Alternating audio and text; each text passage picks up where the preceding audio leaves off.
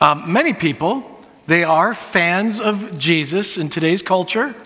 Jesus remains relatively popular, but the church not so much. Even people who are followers of Jesus aren't always fans of the church. It is not uncommon to think, well, I don't need the church to believe in Jesus. And that mindset kind of goes, I can have a relationship with Jesus, and being a part of the church, it's optional. Now, there are a lot of reasons for a negative view of the church. The church can be judgmental, or it can be boring, it isn't any fun, or the church can seem irrelevant. Now, there's a true saying about the church. The church isn't the building. The church is the people. And that is completely true. Yet, I'm not really sure that helps us, because it's the people who cause the problems. It's the people who are judgmental and maybe not fun, or maybe sometimes seem irrelevant. As another saying goes, I love the church, it's the people that bother me. Or the church would be great without the people. Now that I've given a critique of the church from a negative point of view, I want us to look at a passage of Scripture that gives a biblical view of the church. The scripture for this morning is Ephesians chapter 2, verses 19 to 22. Go ahead and turn there in your Bibles. Ephesians is about halfway through the New Testament, or you can look it up on your phones. In this passage, the Apostle Paul compares the church to a building. Now again, the church is the people, not a building, yet Paul compares the church, the people, to a building, specifically a temple. Our scripture reader for this morning is Madison Brubaker, and so Madison, if you can make your way on up to the front. As she does, if you are able, please stand and face the center of the room. We read from the center of the room to remind us that Scripture is central to us. It is the primary lens for our faith and life. And we stand because we believe this is the Word of God. And so, Madison, whenever you're ready, please read from Ephesians chapter 2, verses 19 to 22. Consequently, you are no longer foreigners and strangers, but fellow citizens with God's people and also members of his household, built on the foundation of the apostles and prophets, with Christ Jesus as the chief cornerstone. In him, the whole building is joined together and rises to become a holy temple in the Lord. And in him, too, are being built together to become a dwelling in which God lives by his Spirit. Madison, thank you very much. You may be seated. Now, we are presently in a church building. This room, we call it the worship center. Now, what is the difference? What's the difference between a church building and a temple? We are in the worship center. How is that different from being in a temple? The difference between a temple and this worship center is that in a temple it is believed that that is a place where a special presence of God resides. Now, we believe that God is in this room with us because, again, we believe God is everywhere. But God's presence in a temple is different than God's common presence everywhere else. In a temple, and it doesn't matter the faith background of the temple, many different faiths have temples. In a temple, it is believed that a special manifestation of God's presence resides. In a temple, it is believed that God's presence is not like God's presence anywhere else. The difference is all about presence. Now, speaking of presence, my family has a new presence. My grandson, Leo Alexander, was born almost 3 weeks ago. I have pictures. Okay, here's the first picture. See, you think he's adorable. I'm not sure it's because of him or because of that outfit, right? Okay, that's my grandson in a cheese head. So, of course, the first picture I'm going to show you is of him sporting Packers gear. Now, the Packers are terrible this year. He doesn't know that. All right. Now, here's a picture of him sleeping and a picture of him awake. And next, we have a picture of him with his parents. It's Peyton and Wyatt. They are doing a great job parenting. Next, we have a picture of him with his grandparents. There's Shannon holding him and me holding him. Shannon has not decided what she's going to be called. I'm going to be called Papa. Next picture, we have a picture of him sleeping, and it looks like he's snoring there. I'm not sure which grandparent he gets that from. And if you look at his hand in the other picture, you'll notice he's making the rock on sign.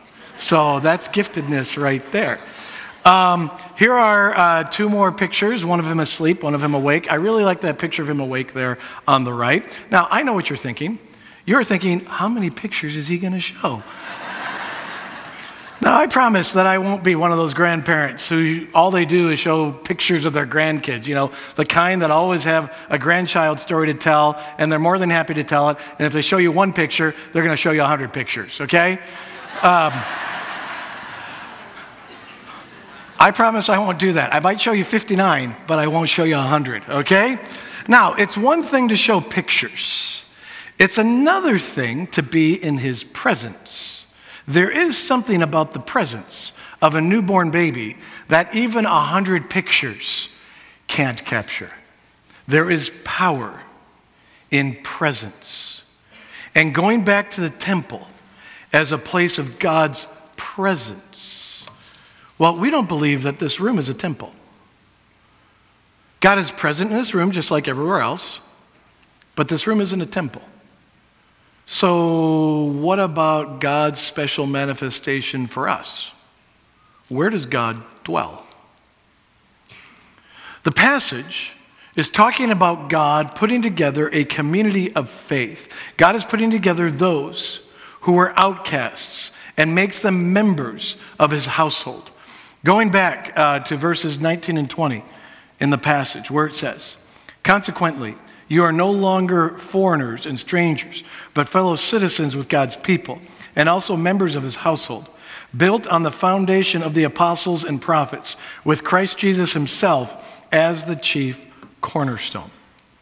God takes those who are foreigners and strangers and brings them into his household built upon the apostles and prophets, with Jesus Christ as the chief cornerstone.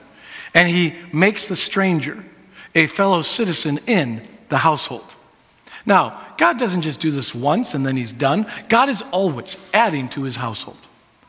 And TFRC is one expression of it. And every time God adds to this household, he changes it. And every new addition changes the household. My household has been changed with the arrival of Leo Alexander, but not just Leo. His father, Wyatt, is a part of our household too. One's a stranger, now a member. Now, we have people today who are becoming a part of this household. And Jesus Christ is the cornerstone of this community of faith. And so we have people who are making a commitment to Christ or reaffirming their faith in Christ, and in so doing are becoming a part of this community. And this moment is important to me because it reminds me that God is actively at work in real lives, real people who we meet and get to know. I need to see and hear about how God is at work in transforming lives. It renews and strengthens my faith. So this moment really matters to me. Scripture says that if we confess with our mouths that Jesus is Lord and believe in our hearts that God raised him from the dead, we will be saved.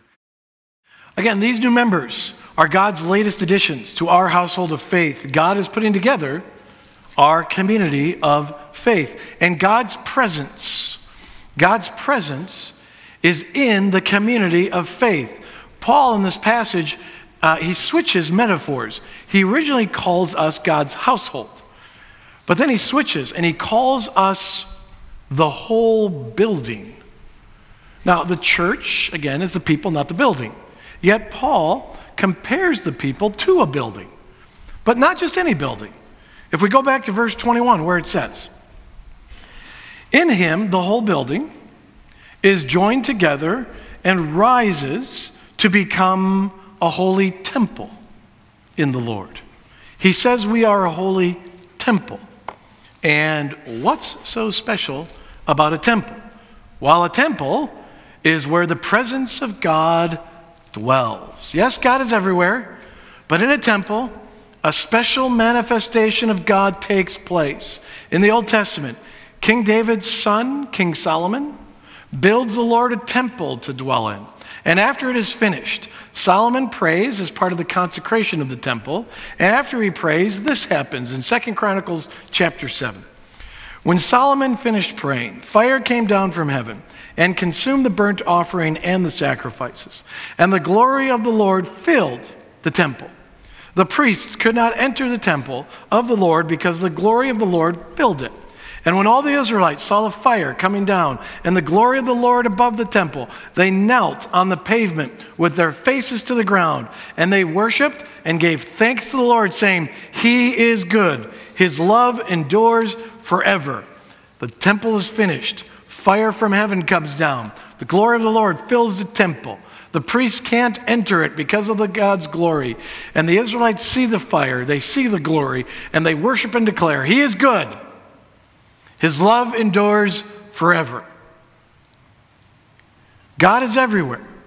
But in the temple, the Israelites encounter a special presence of God, a presence they won't encounter anywhere else. Now, every now and then, I hear how we can encounter God in nature. I can encounter God when I go hiking or fishing or biking or boating. And I totally agree with that. That I can encounter God's presence in nature because God is everywhere. But that is not where you will find a special manifestation of God's presence. That is not where God dwells. Paul says about the community of faith, we are built to be a holy temple.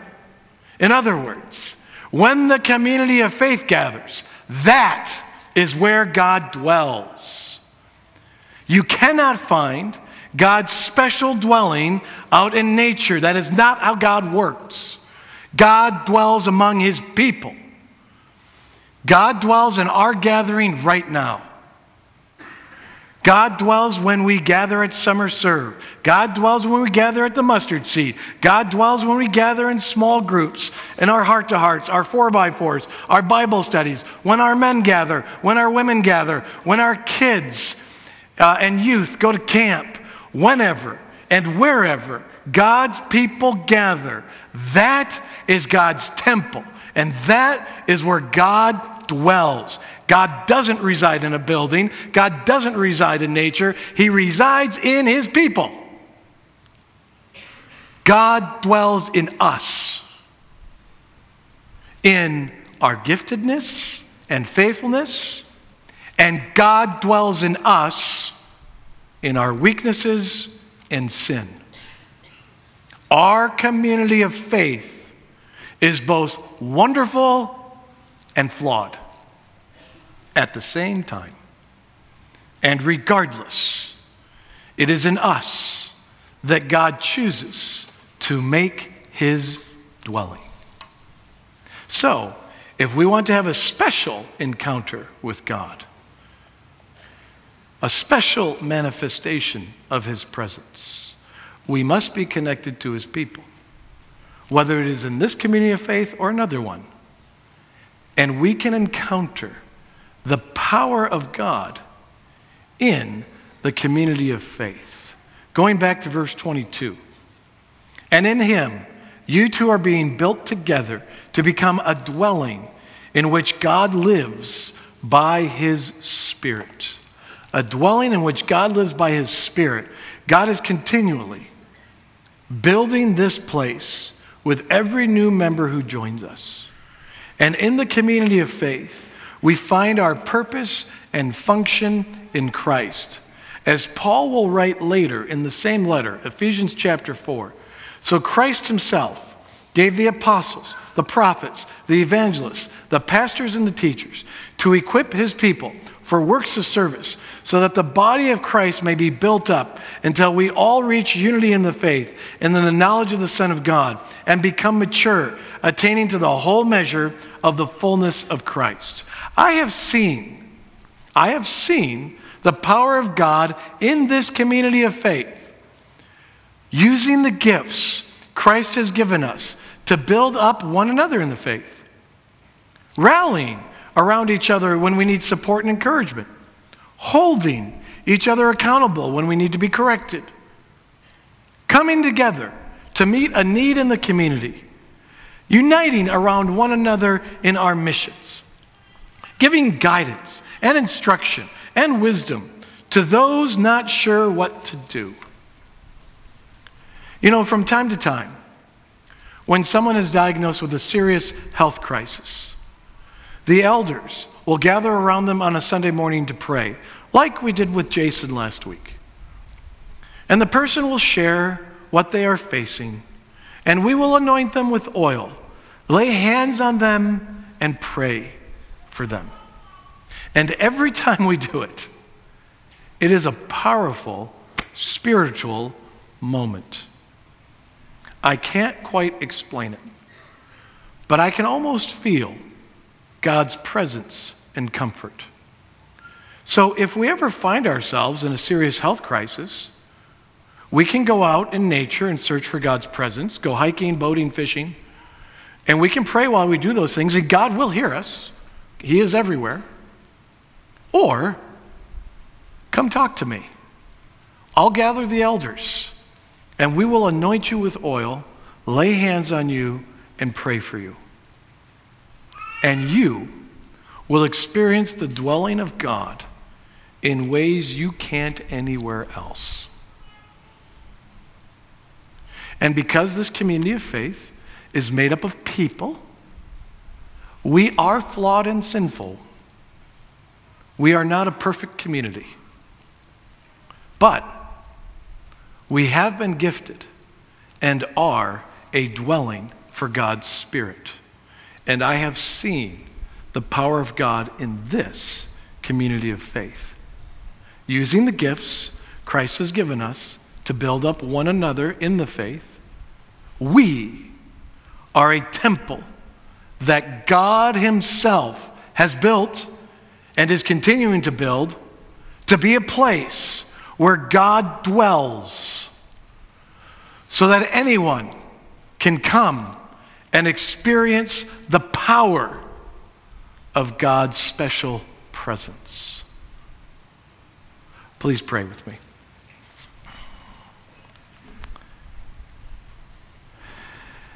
And Lord, we do thank you for your presence amongst us. How you have built us to be your dwelling place. And Lord, I would ask that you would help us see past our flaws, weaknesses, and sin. And Lord, see your presence in and amongst us. And Lord, help us to be a place, to be a community that is a temple, where wherever we go, wherever we gather, others would experience the power of your presence. And it's in the name of Jesus we pray. Amen.